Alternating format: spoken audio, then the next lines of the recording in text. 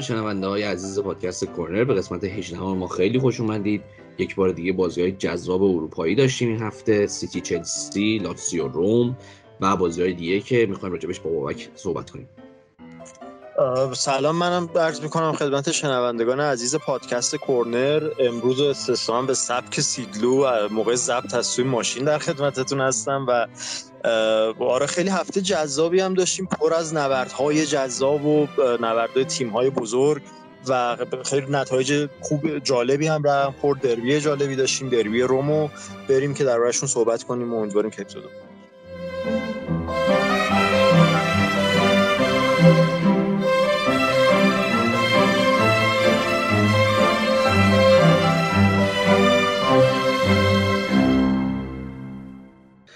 خب من میگم از انگلیس شروع کنیم، از بازی بزرگ هفته انگلیس. استارت هفته سخت منچسترسیتی رو داشتیم جلوی چلسی. منچسترسیتی که خب 3 تا بازی پشت سر هم با چلسی، پی اس جی و لیورپول داره، همشون تا خارج از خونه. اولیش رو خیلی خوب گذروندن و بازی فوق العاده ای بود بازی سیتی چلسی که با پیروزی بزرگ سیتی و پپ گواردیولا همراه بود. آره اصلا خب دوباره رسیدیم به یکی از اون نبردهای توخل و گواردیولا. شاید در حال حاضر رقابت توخل و گواردیولا شاید بزرگترین رقابت بین سرمربیان جهان باشه در حال حاضر. خب اون 3 تا بازی قبلی رو توخل برده بود، هم لحاظ تاکتیکی هم لحاظ نتیجه همیشه دست بالا رو داشت مقابل پپ، ولی این دفعه فرق داشت دیگه. این دفعه واقعا پپ تونست توخل رو از لحاظ تاکتیکی به نظرم کیش و مات بکنه رسما و یه پیروزی خیلی قاطع خوب رو به دست آورد بالاخره بعد 3 تا بازی جلوی توخل. و این نبرد داغ این دوتا همچنان ادامه داره. امسال سر قهرمانی لیگ قهرمانان پارسال بود، امسال قطعا سر قهرمانی لیگ برتر این نبرد رو خواهیم داشت و ادامه خواهد داشت. ولی خب حالا بیایم یه بررسی بکنیم که چرا مثلا میگیم که گواردیولا لحاظ تاکتیکی تونست توخل رو شکست بده. خب اول از همه به سیستم چلسی برسیم. چلسی سیستم 352 رو چیده بود. شاید واسه اولین بار در طی این مدت زیر نظر توخل دیدیم که از اول بازی به صورت ثابت داره چلسی با 3 تا هافک بازی میکنه. خب بازی قبلی دیده بودیم که کانتر رو داخل زمین آورد جلوی تاتنهام،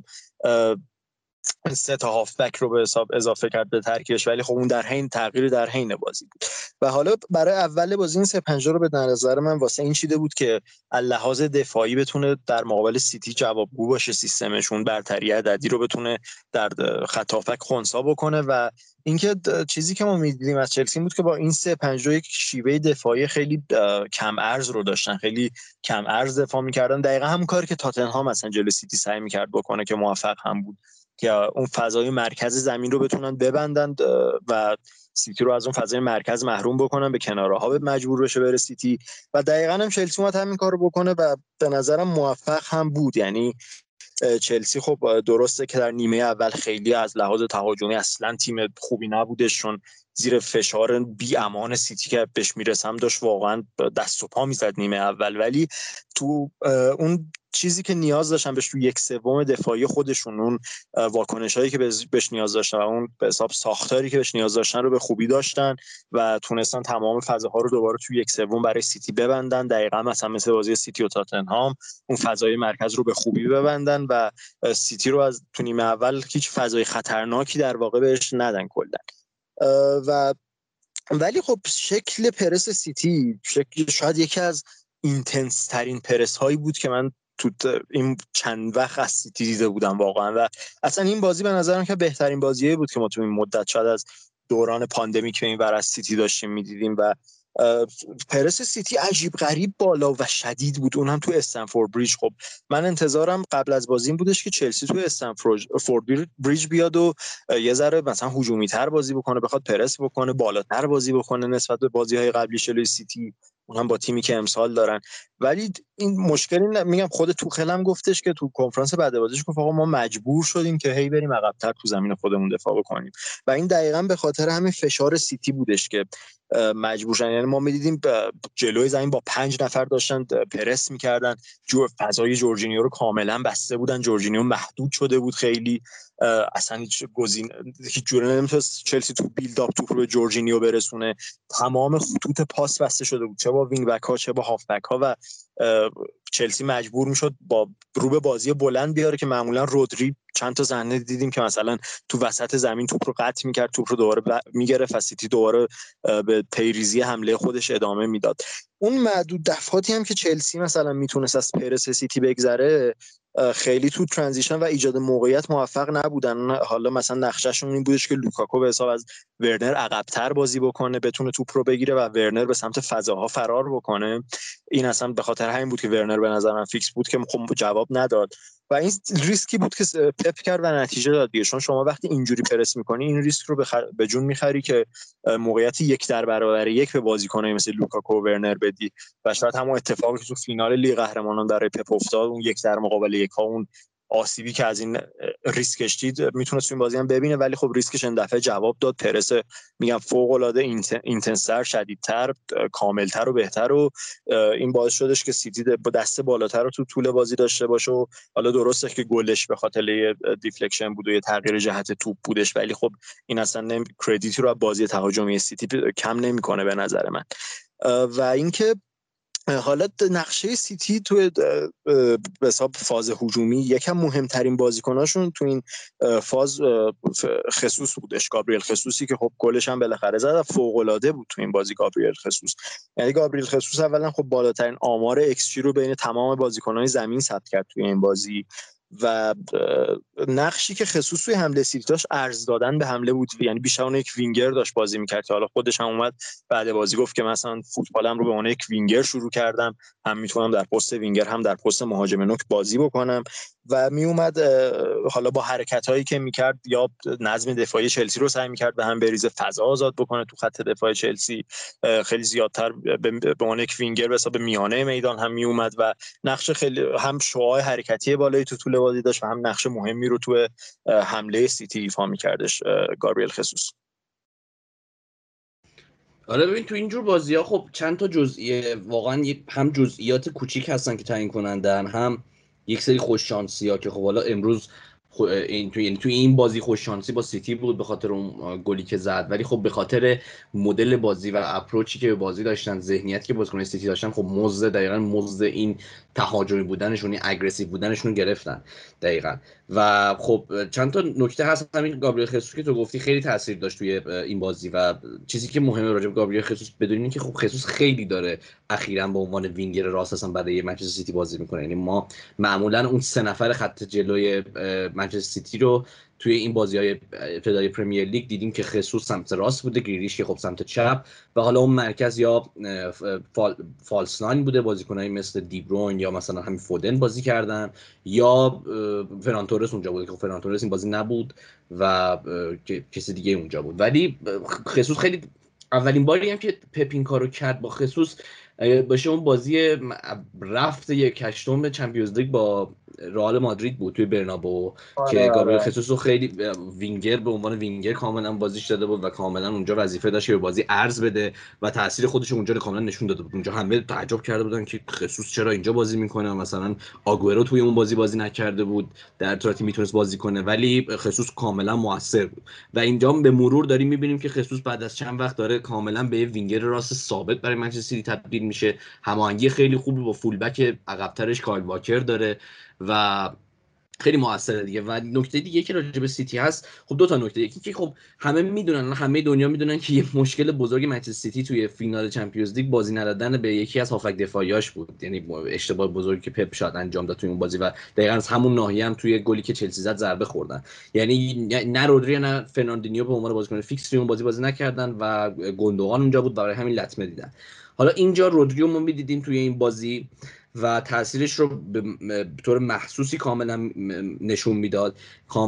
که جاهایی که همونطور که گفتی پرس، خب اول از همه سیتی خیلی شدید و حتی تا حدودی من تو من پرس میکرد از محوطه جریمه چلسی رو ولی از اونجا که میگذشت و توپ وارد نیمه زمین حریف میشد و شانس این پیدا میشد بازیکنان چلسی پیدا میکردن که با ورنر و لوکاکو ضد حمله بزنن، اونجاها رودری بود که خیلی به کار میومد و خیلی اونجاها تو قطع ارتباط بازیکنان چلسی موثر بود و توپگیری خیلی خوبی داشت. و اگه شما نکنم این نمیدونم حالا آمار نیمه دوم کل بازی تقریبا 10 تا توپگیری و ترنوور بازیکنان چلسی زیر پرس منچستر سیتی دادن که خب این نشون میده که این انتخاب تاکتیک از پپ گواردیولا چقدر موثر واقع شده. و توماس توخل هم بعد بازی میگفتش من احساس میکردم که توی اون 30 متر اول زمین خودمون خیلی خوب بودیم ولی تو بقیه زمین ناحیه‌های دیگه زمین اصلا خوب نبودیم. کاملا حرفش درسته، چلسی کاملا خوب تا قبل از گل خیلی خوب دفاع کرد، موقعیت کم داد به منچستر سیتی به خاطر اون بستن اون فضا، ولی به هر حال تو اینجور مواقع تو اگه یه ذره خوششانس نباشی تیمت گل میخوره و گل عقب میفته و باید تغییر پلن بدی. و خب این اتفاق افتاد و تغییر پلنی که چلسی داد هم باز هم بیشتر از اینکه به نفع چلسی باشه به نفع منچستر سیتی بود. چرا؟ چون که فضاهای پشت مدافعین خیلی خوبی پیدا می‌کردن بازیکن منچستر سیتی و اگر یه مقدار دقت بیشتری داشتن، اگه یه مقدار جک ریلیش و کانسلو دقت بیشتری داشتن میتونستن حتی گل‌های بیشتری بزنن. یه توپ رو جک ریلیش زد که تقریبا انگشت مندی به توپ خورد که نذاشت توپ وارد چارچوب بشه. یه توپ دیگه که دیاگو سیلوا روی خط برگردون. و در کل به نظرم همونطور که تو گفتی که منچستر سیتی و پپ گواردیولا کاملا توی این بازی برتری داشتن و دست بالاتر داشتن نسبت به چلسی و توخل. و نکته که اصل اینه که منچستر سیتی خیلی به نظر من یه برد کاملا استیتمنت وین بود، یعنی کاملا داره نشون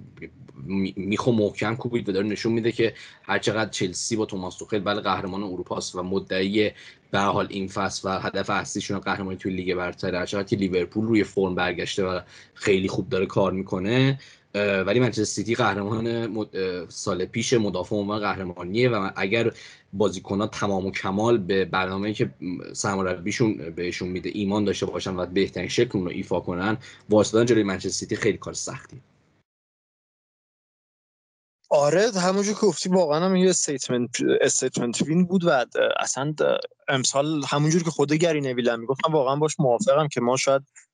رقابتی ترین فصل دهه اخیر حداقل یا شاید این قرن لیگ جزیره رو داریم. می‌بینیم 4 تا تیمی که هر 4 تاشون حتی توی جایی مثل لیگ قهرمانان هم میتونن حرف برای گفتن داشته باشن، با هم دارن رقابت میکنن سر قهرمانی و فوق العاده است این رقابت. حالا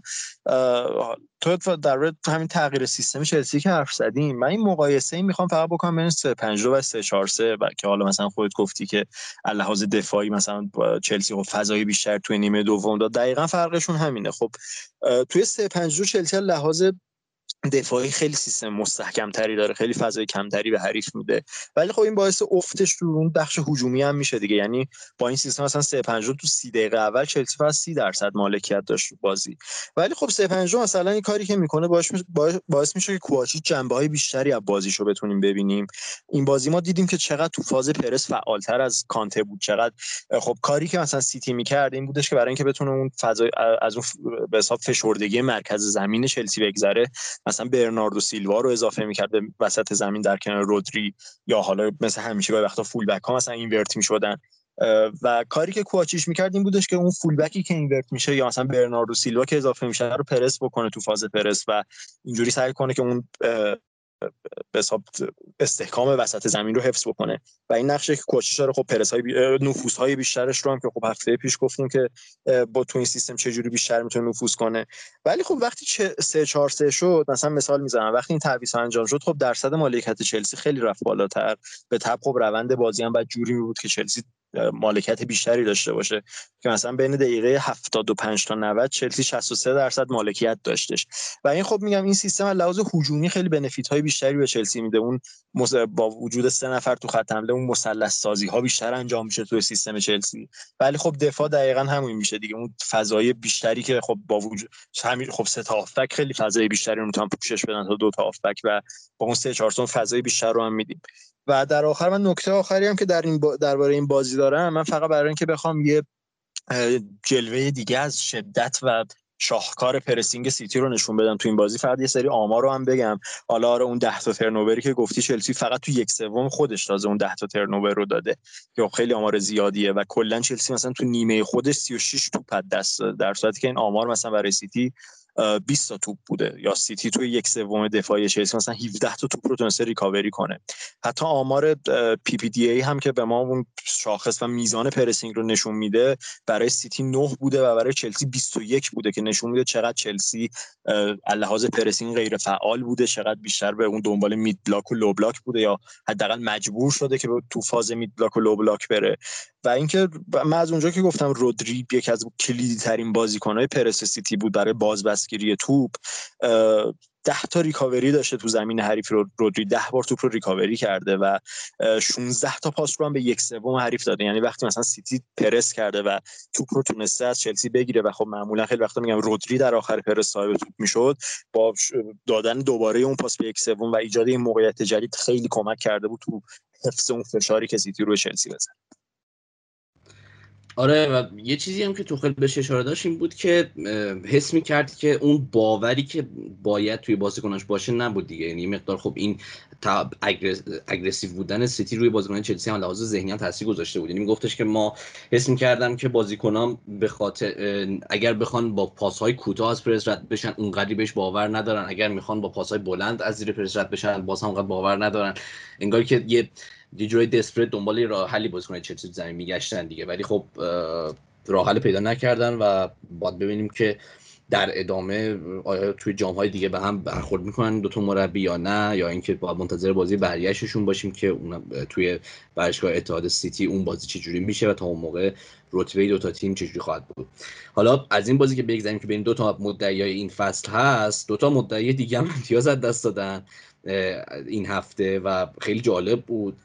همه با هم دست به دست هم دارن امتیاز از دست دادن. منچستر یونایتد که توی اولترافورد جلوی استون ویلا یکیچ باخت که باخت یه مقدار شوکه کننده ای بود. من قبل از بازی باش خودم داشتم فکر می‌کردم که امیدوارم منچستر یونایتد بتونه توی اولترافورد کلین شیت کنه. کار سختی داشت. پیش خودم گفتم خیلی سخته کلین شیت کردن جلوی استون ویلا، ولی اصلا کلین شیت که هیچ، استون ویلا جلوی ما کلین شیت کرد. و اگر بخوام راجع به منچستر یونایتد یه مقدار صحبت کنم، یه مقدار نگران کننده بود این باخت. یعنی هرچند که مشکلاتی که درون زمین وجود داشت کم نبودن. یعنی دو تا تعویض سولشر مجبور شد اجباری انجام بده به خاطر لوکشا، مسئولیت لوکشا و مسئولیت هری مگوایر، و همین خب یه مقدار دستشو بس و یه تعویض براش مونده بود. ولی از اون تعویض سوم به نظرم اونقدری که باید شاید خوب استفاده نکرد و حضور کاوانی شاید به غیر از حالا اون صحنه که منجر به پنالتی شد شاید تاثیر چندانی تو بازی نداشت. زمان زیادی هم کاوانی توی بازی نبود که اصلا بتونه تاثیر بذاره. و خب این بدشانسی هم بود که برونو فرناندز این پنالتی و صحنه آخر از دست داد و تیم نتونست امتیاز بگیره. ولی بزرگترین مشکلی که منچستر یونایتد داشت شاید توی این اطمینان، یعنی این قدرتی بود که منچستر یونایتد همیشه توی بازی‌های دیگه اولترافوردش نشون داده بود که اگر بخواد درست حمله کنه و فشار بیاره روی تیم حریف میتونه به هر حال دفاع تیم حریف رو کامل اصلا بپاشونه. این اتفاق نیفتاد توی این بازی. یعنی بازی‌های زیادی بود که منچستر یونایتد حمله میکرد ولی هیچ وقت فکر نمی‌کردی الان هر لحظه ممکنه منچستر یونایتد به گل برسه و این یه مقدار شاید ضعف موقعیت سازی هم بود. از موقعیت‌هاشون هم درست استفاده نتونستن بکنن. یکی دو تا تو گرین وود عجیب بود که از دست داد و خب روز خوبی هم گرین وود نگذروند اون بازی. ولی این ضعفی که یه مقدار توی موقعیت سازی منچستر داشت و از این جهت یه مقدار نگران کننده است در آستانه بازی با ویارال که یه بازی ماست وین تقریبا توی اولترافورد و ویارال میدونیم که چقدر دفاع مستحکم و خیلی قوی داره که سخت گل زدن بهش حتی توی اولترافورد. این نگران کننده است. نکته دوم لحاظ دفاعیه که خب این تیم هنوز روی ضربات ایستگاهی ضعف داره. هنوز اگه یه تیم دقیقه 87 ضربه ایستگاهی بگیره، کورنر بگیره جلوی این تیم، شانس اینو داره که امتیاز بتونه بگیره توی اولترافورد. این اتفاق خوبی نیست. بازی‌های سخت زیادی قرار پیش روی منچستر باشه، همین ویارال، اورتون و بازی دیگه که بعد از بریک ملی میاد و باید از لحاظ دفاعی و روی ضربات ایستگاهی مقدار منچستر یونایتد بهتر بشه. و تیم دیگه ای هم که امتیاز از دست داد لیورپول و برنتفورد. لیورپول بود جلوی برنتفورد که یه بازی فوق‌العاده و پرگلی داشتن، بازی 3-3 که توی ورزشگاه برنتفورد بود و توماس فرانک همیشه میگفت در طول فصل که باور داره که بازیکناش میتونن کارهای خارق‌العاده‌ای انجام بدن و به نظر این یکی از کارهای خارق‌العاده‌ای بود که انجام دادن. آره همینجور بود. اصلا برنتفورد واقعا یه بار دیگه احترام همه رو دوباره برانگیخت، واقعا توجه همه رو به خودش جلب کرد با این نمایش و پرفورمنس فوق‌العاده‌ای که چه لحاظ تاکتیکی، چه لحاظ اون چیزی که ارائه دادن، اون شخصیتی که ارائه دادن، اون کاراکتری که به حساب تیمشون داره. واقعا این نمایش همه چیز خوب رو نمایش دادن خودشون. و حالا من قبلا هم گفته بودم دوست دارم کلا در برنتفورد بیشتر صحبت کنیم این فصل درباره کاری که داره میکنه، چون خیلی تیم جذابیه. و من فقط چند تا نکته خیلی کوچیک از این بازی بخوام بگم. گل اولی که برنتفورد زد خب یک ضربه آزاد تمرین شده بود و ما داره این به نظرم نشون میده که چقدر، یا مثلا همون اتفاقی واسه بازی استون ویلا منچستر هم افتاد، استون ویلا با کورنر برنامه ریزی شده تمرین شده به گل رسید، اینه که آقا و این قضیه که مثلا هم استون ویلا هم برنتفورد یک پستی رو توی کادر فنیشون دارن به نام ست پیسز کوچز یا مربی ضربات آزاد، که این همینجور داره تو فوتبال استفاده ازش به حساب رواج پیدا میکنه. شاید اولین باشگاه بزرگی که این کارو کرد اگه اشتباه نکنم آرسنال بود که معلوم شد همچین پستی رو به کادر فنیش اضافه کرده. بقیه تیم‌ها هم دارن همین کارو میکنن. خیلی اون وقتی که روی تمرین ضربات آزاد میذارن، اون سرمایه‌گذاری که مربیان روی ضربات آزاد میکنن هی داره افزایش پیدا میکنه با این متدهای جدیدی که داره به بازی اضافه میشه و نتیجهش رو هم داریم میبینیم که چقدر گل‌ها هم نرخ گل‌ها از ضربات آزاد یا ست پیس ها داره افزایش پیدا میکنه. نوع بازی که برنتفورد تو این بازی علاوه هجومی داشت خیلی نوع بازی جالبی بود. کاری که برنتفورد میکرد خیلی برای من جالب بود، این که خب همین چیزی که تو فوتبال متداوله اینه که سمتی که توپ هست شما اورلود ایجاد بکنی دیگه، و اون سمتی که توپ نیست آندرلود بکنی و بتونی که توپ رو از اون سمت شلوغ زمین برسونی به اون فضای ایجاد شده تو فضای شاید کم تعدادتر زمین. ولی کاری که برنتفورد کرد دقیقاً برعکس اینه، میاد توی اون ناحیه که توپ نیست، توی اون سمت مخالف توپ اونجا اورلود ایجاد میکنه. این باعث میشه طرفی که توپ هست فضا بیشتر بشه، بازیکن صاحب توپ فضای بیشتری داشته باشه و بعد حالا با یه ارسال خوب بتونه برنتفورد از اون اورلود اون سمت زمین استفاده بکنه. دقیقاً اتفاقی که سر گل دوم و سوم برنتفورد هم افتاد که مثلا آرنولد بیچاره اون سمت چپ زمین 3-1 میشد 2-1 میشد و اصلا هیچ کاری نمیتونست جلو بازیکن برنتفورد بکنه. و این کار خیلی جالب بود که برنتفورد از هجومی داشت میکرد. نفوذهای نورگارد خیلی منو متعجب کرد، تو این بازی خیلی بیش از حد داشت نفوذ میکرد و این نشون میده چقدر برنتفورد شجاع داشت بازی میکرد. شاید با 7 بازیکن تو صحنه گلاش اگه ببینیم داشت حمله میکرد، با 7 بازیکن فقط 3 بازیکن توی فاز دفاع داشت و این نشون میده جسارتشون رو. و یه نکته دیگه هم که حالا یورگن کلوپ تو مصاحبه بعد بازیش اومد گفتش که داوید رایا دروازه‌بون برنتفورد باید شماره 10 بپوشه به خاطر پاسایی که میده. بیرا هم نمیگه، یعنی واقعا داوید رایا غیر از واکنش فوق‌العاده خوبش، اون سیوای کلیدی که تو اون بازی داشت، 9 تا پاس به 1/3 حریف داشت. از این لحاظ سومین بازیکن کل زمین بود به اون یک دروازه‌بون و این نشون میده که کلوپ چه منظوری داشته از این حرفش. یه نکته دیگه هم که من نکته آخرم هم در برنتفورد بگم، خب همه توجه روی آیوان تونیه به عنوان مهاجم اصلی برنتفورد، ولی یه مهاجم دیگه که شاید یه ذره آندرریتد باشه توی تیم برنتفورد، مهاجم دومشون امبموه که خیلی تاثیر زیادی روی بازیشون داره. اولا بهترین مکمل واسه آیوان تونی، واسه استفاده از مخصوصا استفاده توانایی هجومی آیوان تونی، توانایی سرزنی آیوان تونی، یعنی اینجوریه که خب آیوان تونی از اونجا که شاید ماهرترین بازیکن روی ضربات سر باشه، جزو حداقل ماهرترین ها تو این فصل لیگ جزیره، خب میاد اون نبردهای میانه زمین رو انجام میده توی برای ضربات سر، دفاع‌ها رو از پوزیشن اصلیشون خارج میکنه و امبمو با بازی بدون توپ خوبی که کلا داره مثلا نفوذ میکنه به اون فضای پشت دفاع و سعی میکنه از توپ دوم استفاده بکنه. غیر از این نفوذها مثلا امبمو خیلی لحاظ عقب کشیدن، دراپ دیپ شدن و لینک اپ پلی خیلی بازیکن با استعداد خوبیه، هم بدون حرکت بدون توپش و هم حرکت با توپش توی فاز ترانزیشن از دفاع به حمله خیلی به کار برنتفورد میاد. به خاطر پاس‌های رو به جلوی خوبی که میده خیلی باعث میشه که برنتفورد ترانزیشن های سریع داشته باشه. خیلی به حساب عامل مهمی تو ترانزیشن های سریع برنتفورد و توی بین خطوط هم جایگیری خوبی داره و کلا با این سنی هم که داره 22 سالشه فقط و با حالا این تعداد بازی هم که داره توی برنتفورد بهش میرسه و این عملکرد خوبی هم که داره، به نظر میاد آینده روشنی توی کریرش داشته باشه. فصل پیشم تو چمپیونشیپ خیلی خوب بود دیگه، 8 تا گل زد، 10 تا پاس گل داد. حالا شاید یه ذره لازم تمام کنندگی مشکل داشته باشه ولی نشون میده که لازم بازی سازی و تاثیرش روی بیلداپ تیم چه تاثیر بزرگی داره. و اینکه اینم از بازی این هفته لیگ جزیره بود. حالا مثلا استون ویلا هم یه تغییر سیستم جالب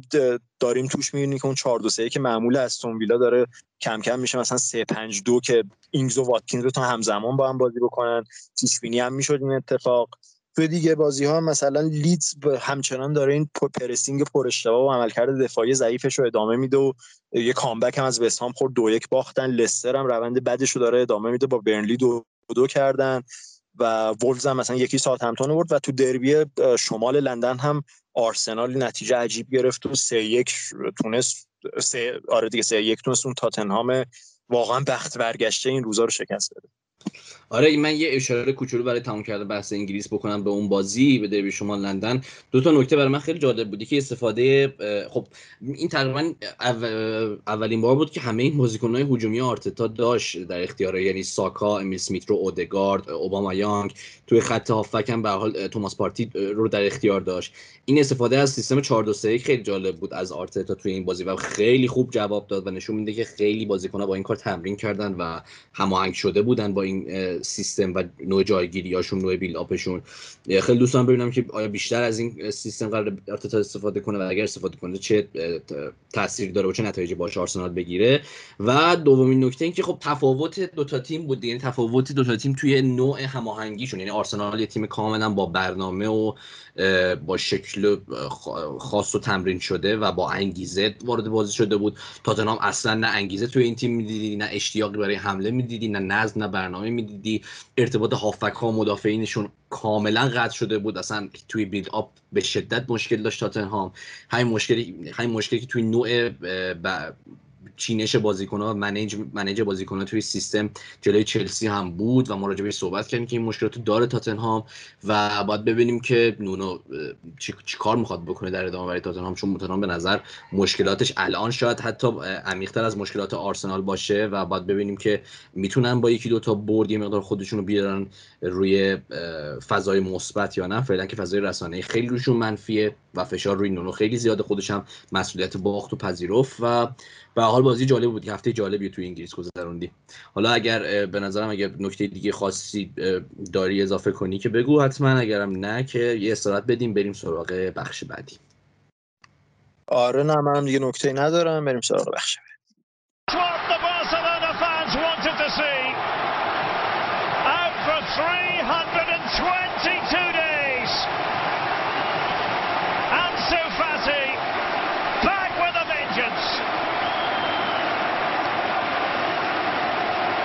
And a goal worthy of Barca's number 10.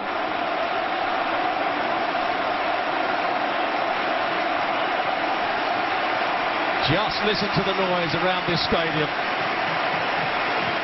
خب بریم سراغ بخش دوم پادکست و قسمت لالیگا. تو هفته‌ای که همه چی به نفع بارسا پیش رفت دیگه، اتلتیکو باخت امتیاز از دست داد، رئال توی بازی سخت با ویارال مساوی کرد و امتیاز از دست داد و بارسایی که تونست بالاخره به نتیجه خوب برسه لوانته رو ببره. خب ما 3 تا بازی گذشته بارسا رو دراش حرف نزدیم، به نظرم وقتشه دیگه این هفته خیلی مفصل بریم سراغ بارسا و ببینیم که آقا این رونالد کومان با این سیستم تیکی تاکیش داره چیکار میکنه. تیکی تاکی، یعنی واقعا رونالد کومان خودشو مسخره کرد توی اون کنفرانسی که صحبت کرد راجع به اینکه اگر شما جای من بودید چه سیستمی چیکار می‌کردید، چه مدلی بازی می‌کردید، تیکی تاکی و اینا. و هوادارا یه مقدار مسخرهش کردن، یعنی فیلمی در اومده بود که رونالد کومان داشت وارد کمپ تمرینی بارسلونا میشد یه نفر داشت فیلم میگرفت میگفت تیکی تاکی تیکی تاکی. اصلا خیلی جالب رونالد کومان جالب شده، خیلی کاراکتر جالبی شده این روزا برای رسانه‌های اسپانیا به قول عامیانه هوادارا. آره و خب ما 3 تا بازی از بارسلونا گذشت تو این یک هفته ای که داشتیم و راستشو بگم خیلی شرایط خب جالب نیست برای بارسلونا، ولی از لحاظ خود بازی‌ها بخوام بگم بازی به بازی به نظرم بارسلونا بهتر شد. یعنی از اون فاجعه‌ای که جلوی گرانادا ما دیدیم توی نیوکمپ که واقعا فاجعه بود و بارسلونای بی برنامه‌ای که عملاً هیچ کاری نمیتونست برای حملش انجام بده و فقط داشتن بازیکن‌ها بیهوده سانت می‌کردن، سانتراشون تمرین شده نبود، حرکاتشون از کناره‌ها، از گوشه‌ها، از فلنک‌ها اصلا برنامه‌ریزی شده نبود، سانترهای بدی انجام میشد و لوک دیونگی که رونالد کومان گرفتتش برای اینکه بتونه روی ضربات سر، روی حمله‌های هوایی بتونه تاثیر داشته باشه، توی مثلا توی اون بازی که جلوی گرانادا بود اصلا نتونست تاثیر داشته باشه و حتی یه موقعیت هم داشت که مثلا خیلی احمقانه از دستش داد به شکل خیلی مضحکی. و بعد ما دیدیم که توی به عنوان پلن بی، به عنوان بازیکن‌های تعویضیش چه تغییری توی سیستم داد. رونالد کومن و جرارد پیکر رو آورده بود به همراه لوک دیونگ، دو تا مهاجم نوک بودن برای بارسلونا و با کار بارسلونا این بود که اون دقایق آخر خیلی با عجله فقط توپ بفرسته برای این دو نفر و این دو نفر به شکل یه سیستم واقعا قلعه نویوار بخوان سر بزنن که حالا یه خوشبختانه یه بازیکنی مثل آراوخو توی تیم بارسلونا هست که واقعا یه سری هوادارا بهش میگن توی اینجور توپا واقعا حکم این مگنته، یعنی واقعا همینطوری حداقل توی اون بازی که بود، یعنی یه توپ رو به تیر دروازه زد با سر آراوخو، یه توپ رو خیلی خوب توی نیمه اول سر زد که دروازه‌بان گرانادا گرفت و توی ضربات سر خیلی آراوخو خدا رو شکر بعد از چند وقت یه بازیکنی بارسلونا داره که خیلی میتونه روی ضربات ایستگاهی و ضربات سر دست بالایی داشته باشه، خیلی میتونه مسلط باشه، خیلی میتونه جایگیری‌های خوبی بکنه، خیلی میتونه ضربات خوبی بزنه و توی اون بازی به هر حال آراوخو ناجی بارسلونا بود و به هر نحوی بارسلونا اون بازی نباخت و که خب البته اون مساوی هم خیلی فرقی با باخت نداشت ولی به هر حال یک امتیاز دیگه. و بعد توی بازی با کادیس خب بارسلونا بهتر شد، یعنی اگر ما نگاه کنیم به نحوه موقعیت سازی بارسلونا و اینکه چجوری بارسلونا تونست بهتر حمله کنه، تونست بهتر توی بازی سازیش کار انجام بده، بارسلونا بهتر شد یه مقدار، ولی خب توی نیمه دوم بد شانس بود. اول از این جهت که فرانکی دیونگ توی یه صحنه کارت زرد دوم گرفت و اخراج شد که به نظرم واقعا اون کارت زرد دوم یه مقدار سختگیرانه بود که چون اگه صحنه رو نگاه کنی خب فرانکی دیونگ میاد برای تک زدن ولی به محض اینکه توپ رو میزنه پاشو میخواد جمع کنه که برخورد نداشته باشه بازیکن کادیس، این برخورد به هر حال انجام شد و فرانکی دیونگ اخراج شد. حدوداً از دقیقه 65-70 بارسلونا 10 نفره بازی کرد و طبیعتاً تصورت اینه که هر تیمی اگر جلوی بارسلونا 10 نفره بازی کنه بتونه بازی رو ببره، ولی بارسلونا خوب بازی کرد، شانس پیروزی هم داشت. دقایق آخر بازی با کادیس کاملا یه بازی اند تو اند شده بود، یعنی بارسلونا ضد حمله میزد با دپای و دپای دو تا موقعیت خیلی خوب رو متاسفانه از دست داد که خودش هم خیلی حسرت می‌خورد. یه عکس خیلی بامزه از منتشر شده بود تا همون بازی که صورتش رو گرفته جلوی تیر و واقعا موقعیتی عجیب بود که دپای از دست داد. دقیقه حدود 93 اون بازی بود و از اون طرف کادیس هم خیلی موقعیت داشت که نتونست ازش استفاده کنه. رونالد کومن توی کنفرانس بعد از بازیش راجع به این صحبت کرد که ما اگر خوب بازی کردیم، اگر موقعیتمون رو گل می‌کردیم بازی رو می‌بردیم، ولی خب کسی نیست بگه که خب کادیس هم اگر موقعیتاش رو استفاده می‌کرد میتونست کادیس هم برنده بازی بشه. ولی به هر حال برای تیم 10 نفره‌ای که کاملا مشخصه که لحاظ نوع بازی و لحاظ انرژی یه مقدار بحران خورده، اون تساوی برای من چیز ناراحت کننده چندان نبود با توجه به سطح انتظاری که ما از بارسلونا داریم. و بازی که یک شنبه بارسلونا داشت با لوانته توی نیوکمپ کاملا خب خیلی بهتر بود، یعنی یه مقدار امیدها رو به این تیم برگردون. اول از همه خب یه خوششانسی که شاید بشه گفت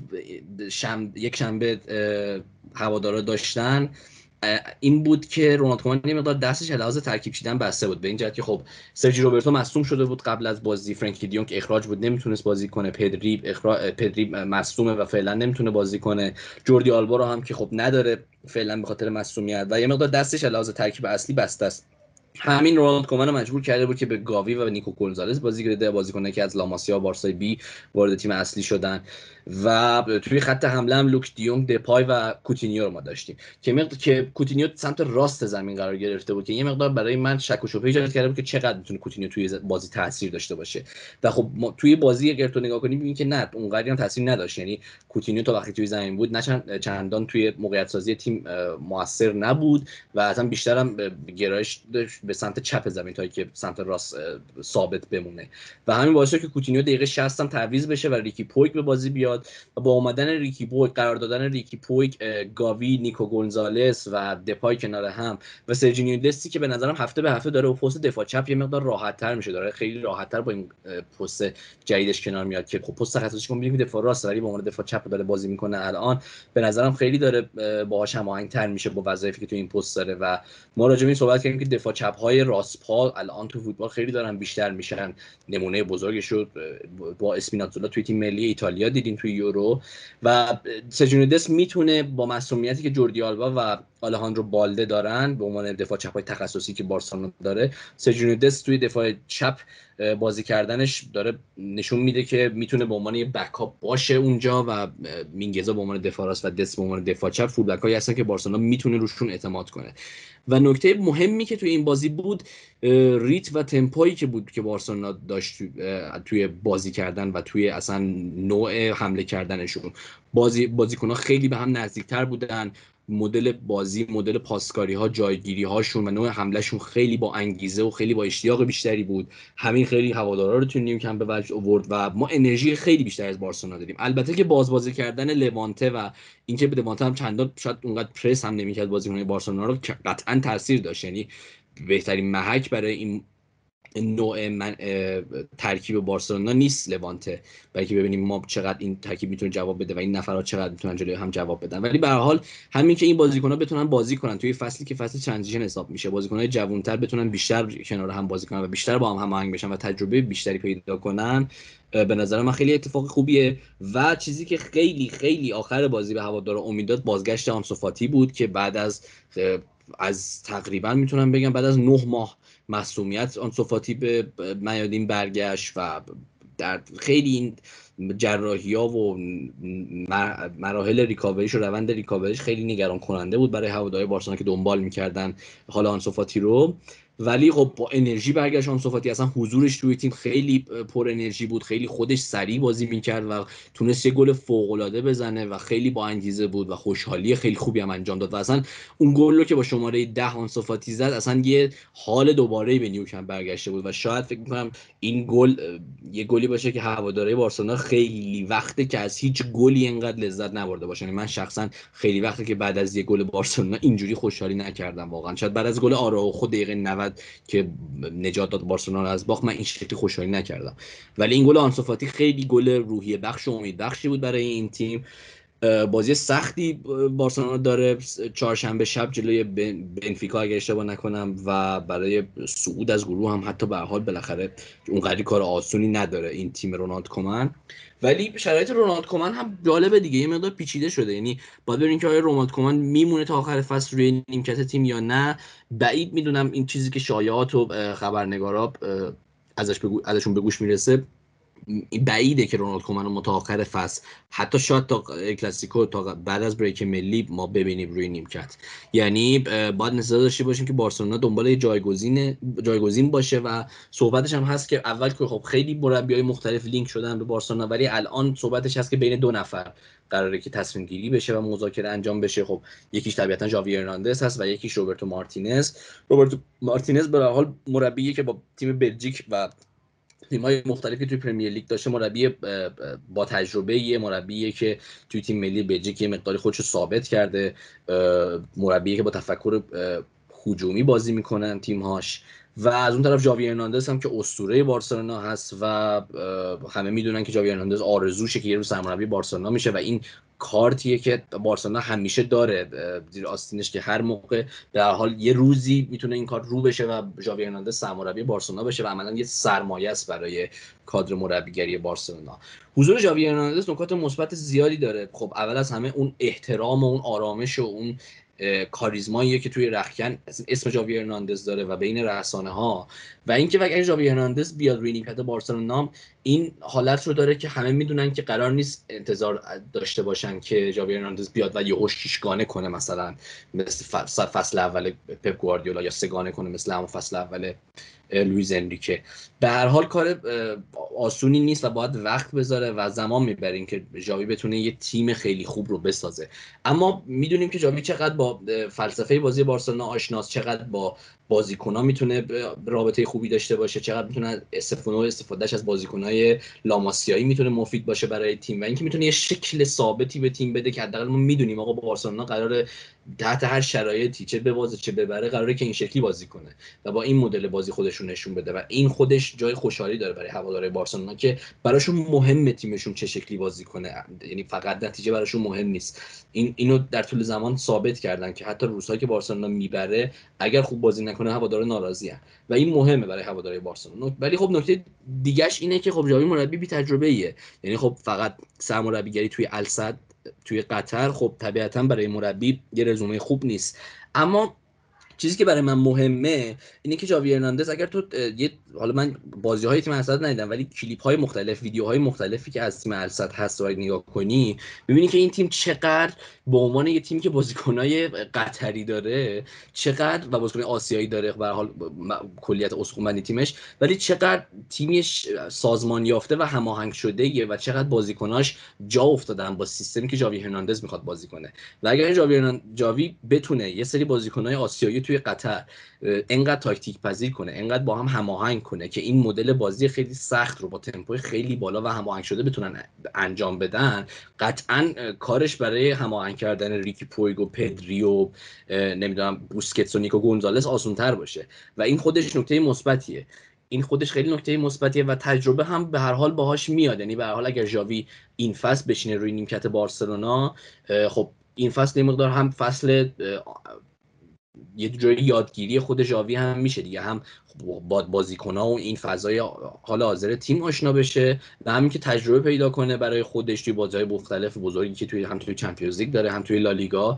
تجربه پیدا کنه برای اینکه فصل بعد بتونه بارسلونا تیم یه مقدار مقتدرتری باشه، یه مقدار تیمی باشه که بتونه بیشتر رقابت کنه برای جام‌ها. و میدونیم که تابستون بعدی هم قطعاً بارسلونا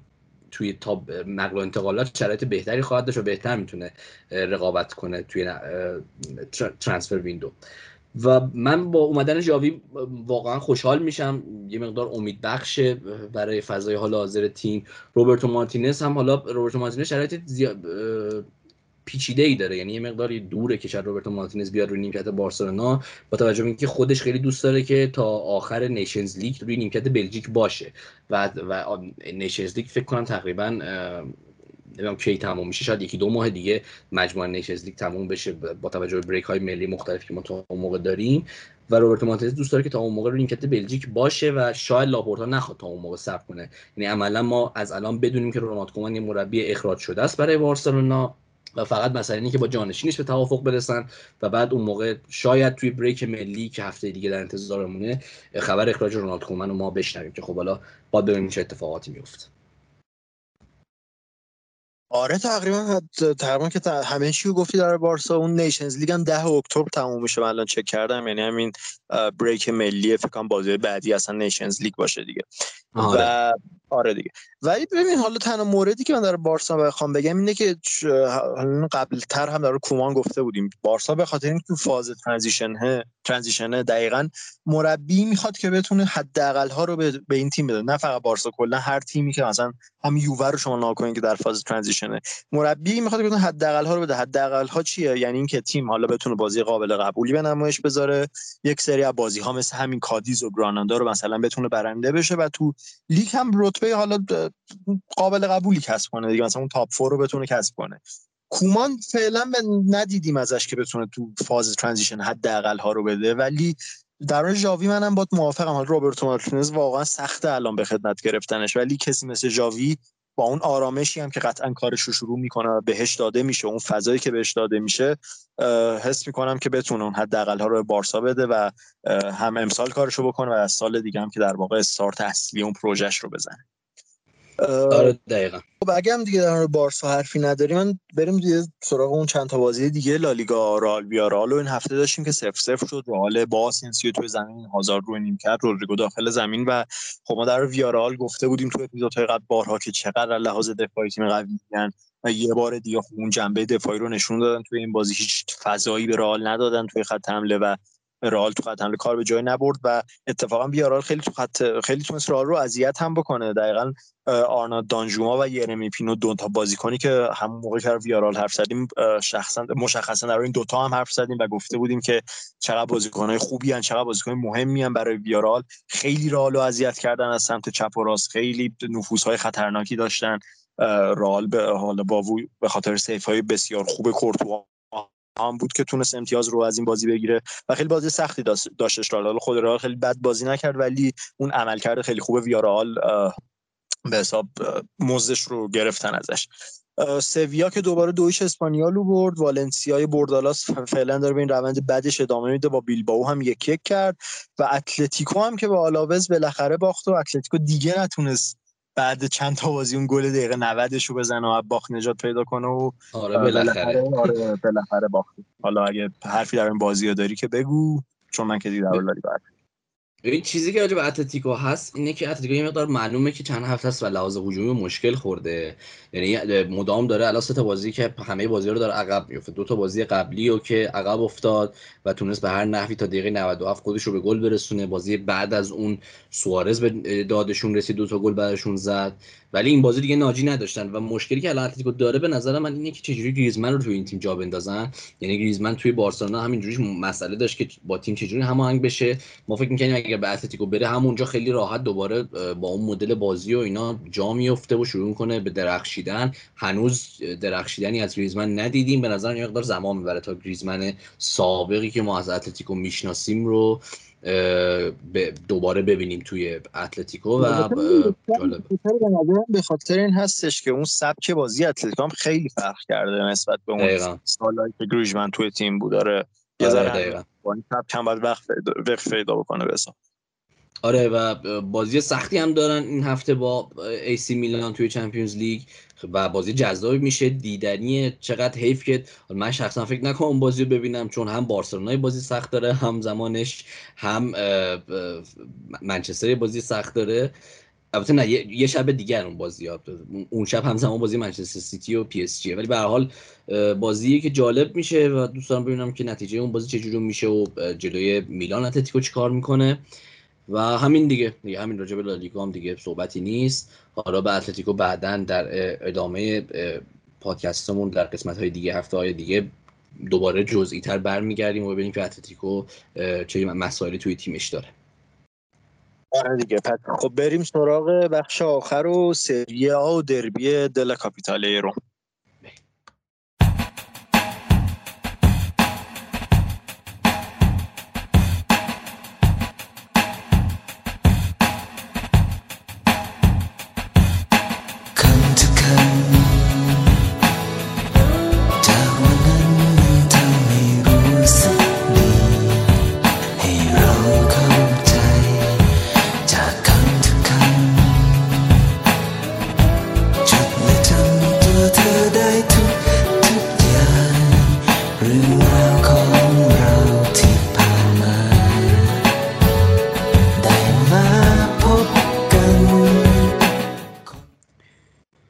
بازی بزرگی هفته سری آ قطعا بازی روم و لاتزیو بود،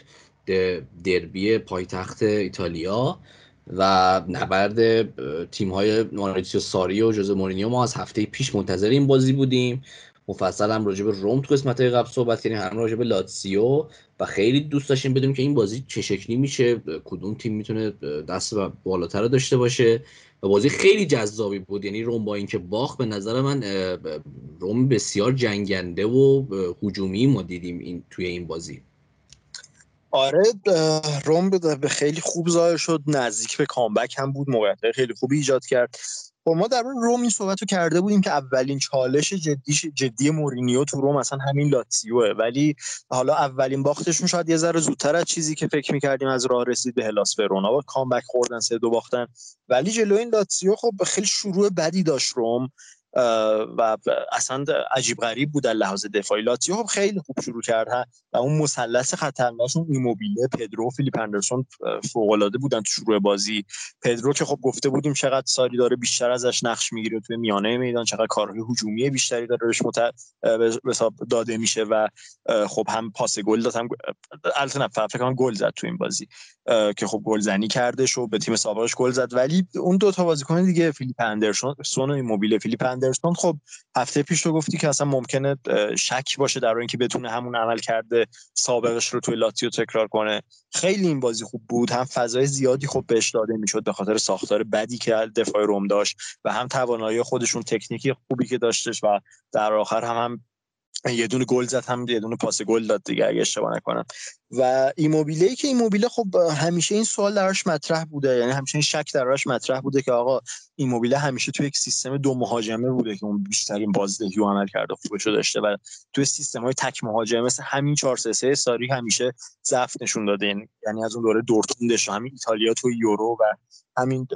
لاتزیو همیشه شک بوده در اینکه توی 4-3-3 توان تک مهاجمش عمل کرده خواهد داشت، ولی به نظر میاد که ساری راه استفاده از ایموبیله رو به عنوان یک تک مهاجم توی سیستمش پیدا کرده. شروع خیلی خوبی داشته زیر نظر ساری، این بازی هم پاس گل خوبی هم دادش و فوق‌العاده بودش ایموبیله هم تو این بازی و به نظر میاد راهکار استفاده ازش رو پیدا کرده. اما در مورد روم، چالش اصلی روم به نظرم مثلا تو کل این فصل برمیگرده به اون فاز دفاعی که باید ترمیم بشه آروم آروم و اون هم شاید تا حدی از دست مورینیو هم خارج باشه، یعنی علاوه بر حالا تاکتیک و مربی، اون مهره‌های مورد نیازش هنوز مورینیو در خط دفاع و حالا مثلا پست هافبک دفاعی نداره. برای همین حالا رو مورینیو هم هی میاد از این استفاده، میگه که به حق هم میگه که آقا روم یک پروژه طولانی خواهد بود،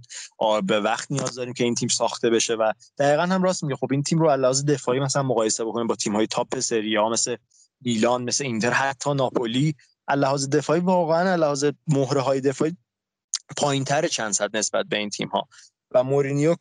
میگم بعد از پنجره‌های نقل و انتقالاتی بعدی استفاده بکنه که آروم آروم بتونه به اون خط دفاع مورد نیازش هم برسه، چون می‌بینیم که چقدر اشتباهات فردی داره تو فاز دفاعی رو و چقدر ساختار بدی رو داره تو فاز دفاعی و خیلی جا داره واسه پیشرفت تو فاز دفاعی. و در نهایت اینکه روم خب به نظر من دلیل اینکه بازی برگشت و هجومی‌تر شد، خب نیاز بود بعد اینکه 2-0 عقب می‌افتاد شما هجومی‌تر بشید دیگه. کاری که مورینیو کرد این بودش که به فول بک‌هاش خیلی اجازه حمله بیشتری، اجازه نفوذ خیلی بیشتری داد و کاسترو و ماتئوس وینا از سمت چپ و راست مداوم جلو میرفتن، نفوذ میکردن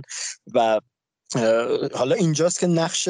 جردن ورتو معلوم میشه، هافبک روم که فوق العاده است. یعنی از فصل پیش این روند خوبش رو شروع کرد، این فصل هم زیر نظر مورینیو ادامه داده، گل، پاس گل، پنالتی هم که تو این بازی گل زد و حالا پاس گل اول رو هم که روی کورنر داد، گل اول روم رو. ولی چیزی که ما تو این بازی تو بخش بازی سازی ورتو دیدیم این بودش که یکم مهمترین بازیکن‌های خط هافبک روم و پاس‌های با رنج‌های متنوعی که میده، پاس‌های رنج بلند به فول بک ها که کنارها نفوذ کردن، پاس‌های رنج کوتاه و همین تنوعی که تو رنج پاساش هست باعث شده که خیلی نقش کلیدی تو بیلداپ داشته باشه. ولی این بالا کشیدن فول بک ها سر گل سوم فکر کنم خیلی به ضرر روم شد دیگه. اون فضای زیادی که داده بودن، با مثلا شما میدید 8 نفر جلو بودن، فول بک ها چپ و راست، خیلی فضای زیادی تو عقب زمین وجود داشتش و لوئیز آلبرتو عجب پاسی هم دادش با یه پاس فوق العاده به ایموبیله، یه لاتزیو ضد حمله خیلی سریع و فوق العاده زد و تونست اون گل سوم پیروزی بخششون هم به ثمر برسونه. بعد اونم مورینیو حالا سعی کرد با تغییر سیستم 3-2-5 تقریبا کرد، ورقو برگردونه، فشار هم آورد، ولی اینجا بود که پپرینا درخشید و به یاد دوران جوونی چند تا سیو خوب کرد و لاتزیو هر جوری بود تونست بالاخره این دربی دل کاپیتاله رو ببره. هم اون فشاری که شاید یه ذره رو ساری به وجود اومده بود به خاطر اینکه 4-5 تا بازی بود نبرده بود، اون همون فشاره برداشته شد و هم دیگه اون صحنه آخر زیبای آخر بازی رو دیدیم، اون عقاب روی دست ساری و اون اتفاقات آخر بازی. روم هم تشویق شد به حال از طرف تماشاگراش و به نظر میاد که تماشاگرها این صبر لازم رو واسه یه نتیجه‌ای که مورینیو دوست داره بهش برسه فکر کنن داشته باشن. آره و اصلا لاتزیو خب جالب بود، یعنی به هر حال میزبان بود، حیف بود که نبره بازیو و عجب جو فوق العاده ای هم بود توی ورزشگاه، واقعا فوق العاده بود بازی. و نکته که راجع به لاتزیو هست این که خب ما الان صحبت کردیم راجع به اینکه لاتزیو این مدل بازیش و این ساریبال و از لحاظ هجومی چقدر بهشون قدرت میده و کاملا این قدرت رو ما تو همون نیمه اول هم دیدیم، هم تو 10 دقیقه اول دیدیم که گروه اول دیدیم که لاتزیو جلو افتاد با دو تا گل. داشتیم پیش خودمون فکر می‌کردیم که این بازی چقدر قراره که فاصله داشته باشه و هم توی نیمه دوم با ضد حمله هاشون دیدیم. ولی نکته‌ای که راجع به لاتزیو ممکنه برای هوادارشون نگران کننده باشه مقدار لحاظ استحکام دفاعیه و اینکه چقدر این تیم قدرت حفظ نتیجه داره. یعنی وقتی تیم دو تا گل جلو افتاد نیاز داشت حتما که به گل سوم برسه و دقیقاً همونطور که تو گفتی به نظرم گل سوم بود که گل پیروزی بخششون بود و خیلی نیاز بود که این گل رو حتما بزنن و اون گل رو فیلیپ اندرسون بزنه و فاصله بندازن و دیگه حتی روم اگر دقایق آخر بازی هم بازی رو 3-2 کرده بود، فشار اون شکلی که نیمه اول روی دفاع لاتزیو بود توی نیمه دوم نبود و به نظرم لاتزیو باید یه مقدار لحاظ دفاعی بتونه خودش رو بهتر کنه برای اینکه اگر بخواد سهمیه‌های اروپایی رو به دست بیاره و حتی خودش رو حتی بتونه توی تاپ فور جا بده که خب به هر حال کار سختیه این فصل با توجه به رقبایی که هستن توی لیگ. و اما پیروزی مهمی بود و نکته جالبی هم که راجع به این بازی بود و گلی که پدرو زد این بود که پدرو بازی قبلی بین لاتزیو و روم که ماه می انجام شده بود هم گل روم رو زده بود مقابل لاتزیو تو این دربی و پشتبندش از این طرف برای لاتزیو مقابل روم گل زد و این خودش خیلی جالبه، جزو 3 تا بازیکن تاریخی که مثلا پشت سر هم توی این دربی برای 2 تا تیم مختلف گل میزنه توی بازی لاتزیو و روم و این خودش خیلی نکته جالبی بود لحاظ پدرو و پدرو واقعا مهره مهمیه برای لاتزیو و ساری و ما همونطور که انتظار داشتیم که پدرو با این سیستم ساری خیلی بتونه راحت بازی کنه، خیلی بتونه جایگیری‌های خوبی داشته باشه، خیلی بتونه پرس خوبی انجام بده. دقیقاً هم این اتفاق داره میفته و جزو مهرهای کلیدی تیم ساری خواهد بود پدرو و همینطور میلیکوویچ ساویچ که به عنوان هافبک توی لاتزیو بازی میکنه. نفوذهایی که ساویچ انجام میده به محوطه تیم حریف و خصوصا توی این بازی داشت جلوی روم و گلی هم که با دقیقه اول بازی زد خیلی تعیین کننده است برای بازی لاتزیو و جزو ابزارهای مختلفیه که لاتزیو داره برای حمله کردن به دروازه حریف و 11 نفره از اول لاتزیو واقعا خصوصا از خط هافک به جلو واقعا بازیکنایی که هر کدومشون قابلیت‌های زیادی دارن برای ضربه زدن به دفاع حریف. همین ما توی این بازی هم توی پیروزی بزرگی که لاتزیو داشت جلوی روم ما دیدیم و به هر حال جالبه دیگه هفته به هفته دنبال کردن بازی لاتزیو خیلی جالبه که ببینیم این تیم در نهایت به کجا میرسه با ماریتسیو ساری. آره حالا دیگه اگه در این بازی حرفی نداری یه صحبت کوچیکی هم در بازی جذاب آتالانتا اینتر داشته باشیم و اپیزود تموم کنیم بعدش. ببین آتالانتا من موردی که میخوام درش بگم اینه که حالا غیر از این بازی که خب خیلی بازی فوق‌العاده‌ای داشت، ما توی سبک بازی آتالانتا توی این چند هفته یک تغییراتی رو نسبت به فصل‌های قبل داریم مشاهده می‌کنیم که اصلی‌ترین تغییرش توی سبک بیلداپشون هم به خاطر بازیکن‌های جدیدی که اضافه شده، یعنی مخصوصا زاپاکوستا و البته کوب ماینرز که اون هافبک از لیگ هلند خریده بودنش در صحبت کرده بودیم. ببین آتالانتا خب سبک بازی اصلیش تو فصل‌های قبل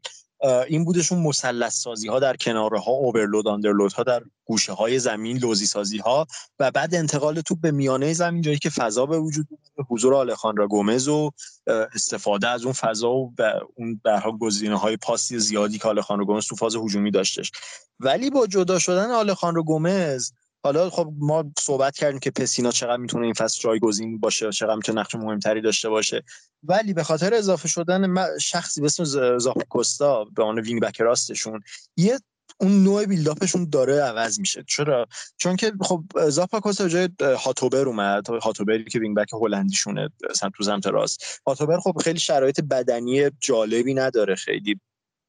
شرط بدنی زیاد مصدوم میشه، خیلی از بازی‌ها رو از دست میده و اینا. برای همین خب هاتوبر توانایی که داره اینه که مثلا بیاد توی بیشتر به سمت میانه زمین بیاد پاس‌های بهتری مثلا میتونه از زاپاکوستا بده، ولی زاپاکوستا توانایی سانترینگ و دریبلینگ بیشتری داره نسبت به هاتوبر و این باعث شده برای اینکه بتونه از حالا خب گاسپرینی مربیه که معمولا بازیکن جدید که میاد سعی می‌کنه اون بازیکن جدید رو با سیستم تیمش وقف بده، ولی الان دیگه تغییراتی رو داره تو سیستم به وجود میاره و سیستم رو داره با توانایی‌های بازیکنان جدید در واقع وقف میده و حالا توی بیلداپ شرایطی داره ایجاد میشه که بتونن فضا رو این دفعه به جای اینکه در میانه زمین بخوان ایجاد بکنن در کناره ها بتونن فضا رو ایجاد بکنن و در نهایت به جای اینکه مثلا بخوام با حرکت ترکیبی در کناره ها به میانه زمین برسن، با حرکات ترکیبی بتونن به کناره های زمین برسن و فضای مناسب رو برای سانتر مثلا کسی مثل زاپاکوستا فراهم بکنن. خیلی استفاده از توپ‌های بلند داره تو بازیشون بیشتر میشه. همین کوب ماینرز بازیکنی یک هافبک دفاعیه که خیلی پاس‌های بلند خوبی میتونه از عقب زمین ارسال بکنه و این باعث شده که پرسینگشون هم بیشتر بشه این فصل. چرا؟ چون که خب توپ‌های بلند رو که میفرستن ریسک از دست دادن توپ خیلی بیشتر میشه. برای اینکه بتونن این ریسک رو جبران بکنن با پیش بینی منطقه‌ای که اون توپ قراره فرود بیاد و با رفتن بازیکن‌ها به اون منطقه اگه توپ از دست بره یک پرسینگ شدید رو توی اون منطقه انجام میدن که بتونن توپ رو به دست بیارن و این تو آمار پرسینگشون هم مشهوده دیگه. یعنی توی آمار پی پی دی ایشون از فصل قبل اگه 11 تا پاس بود میانگین، این فصل شده 9 تا پاس و این نشون میده که توی فاز پرسینگ فعال‌تر شدن. و درباره اینتر هم اگه بخوام صحبت بکنم، خب ما داریم از اینتر اینزاگی شناخت بیشتری پیدا می‌کنیم. ما اول گفته بودیم خب اینزاگی قراره بیاد و راه کنته رو ادامه بده، ولی خب فقط میدونیم که شباهتشون الان لحاظ سیستمیه فقط به هم، فقط جفتشون 3-5-2 بازی میکنن و اینزاگی لحاظ سبک و استایل فوتبال خیلی سبک متفاوت‌تری داره، ترانزیشن های بیشتری داره، آزادی عمل بیشتری به هافبک هاش میده، مخصوصا به نیکولو بارلا، به چاکانوغلو، و بیشتر هم میانه زمین سعی میکنه حمله بکنه. ادین ژکو رو داریم که فوق العاده شروع خیلی خوبی داشته تو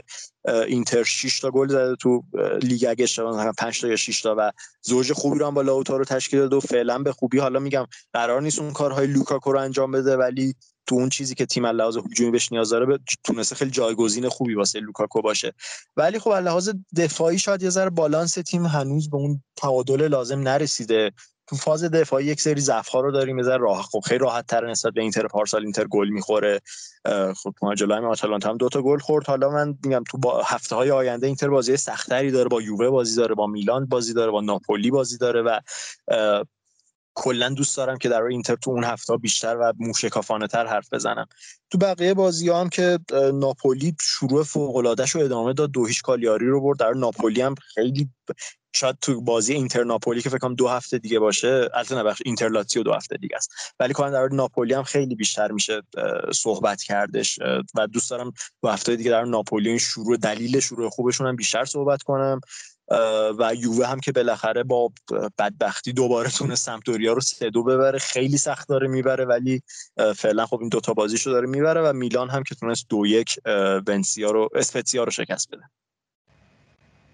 خیلی خب، اینم صحبت راجع به بازی‌های مختلف سری آ و دیگه صحبت دیگه اگه نداریم دیگه به پایان بخش پایانی این پادکست نزدیک میشیم و دیگه اپیزود بعدی ما باز برمیگرده به بازی‌های اروپایی چمپیونز لیگ که این سه شنبه چهارشنبه بازی فوق‌العاده‌ای داریم که میشه راجبشون صحبت کرد. خیلی بازی خوب داریم، بازی سیتی پی اس جی، چلسی و یوونتوس، منچستر ویارال، بارسلونا بنفیکا و خیلی بازی دیگه که حتما راجبشون صحبت می‌کنیم و حتما امیدواریم که هم از این اپیزود لذت برده باشید و توی اپیزودهای دیگه هم ما رو دنبال بکنید. آره منم امیدوارم لذت برده باشید. امیدوارم دوستانی که حالا ما رو از کست باکس میشنون حتما نظراتشون رو واسمون توی کست باکس بنویسن. کسایی که از تلگرام هم میشنون به همین ترتیب حتما برامون نظراتتون رو بنویسید و طبق معمول هم که ما رو در تلگرام و اینستاگرام میتونید با آیدی کورنر آندرلاین پادکست پیدا بکنید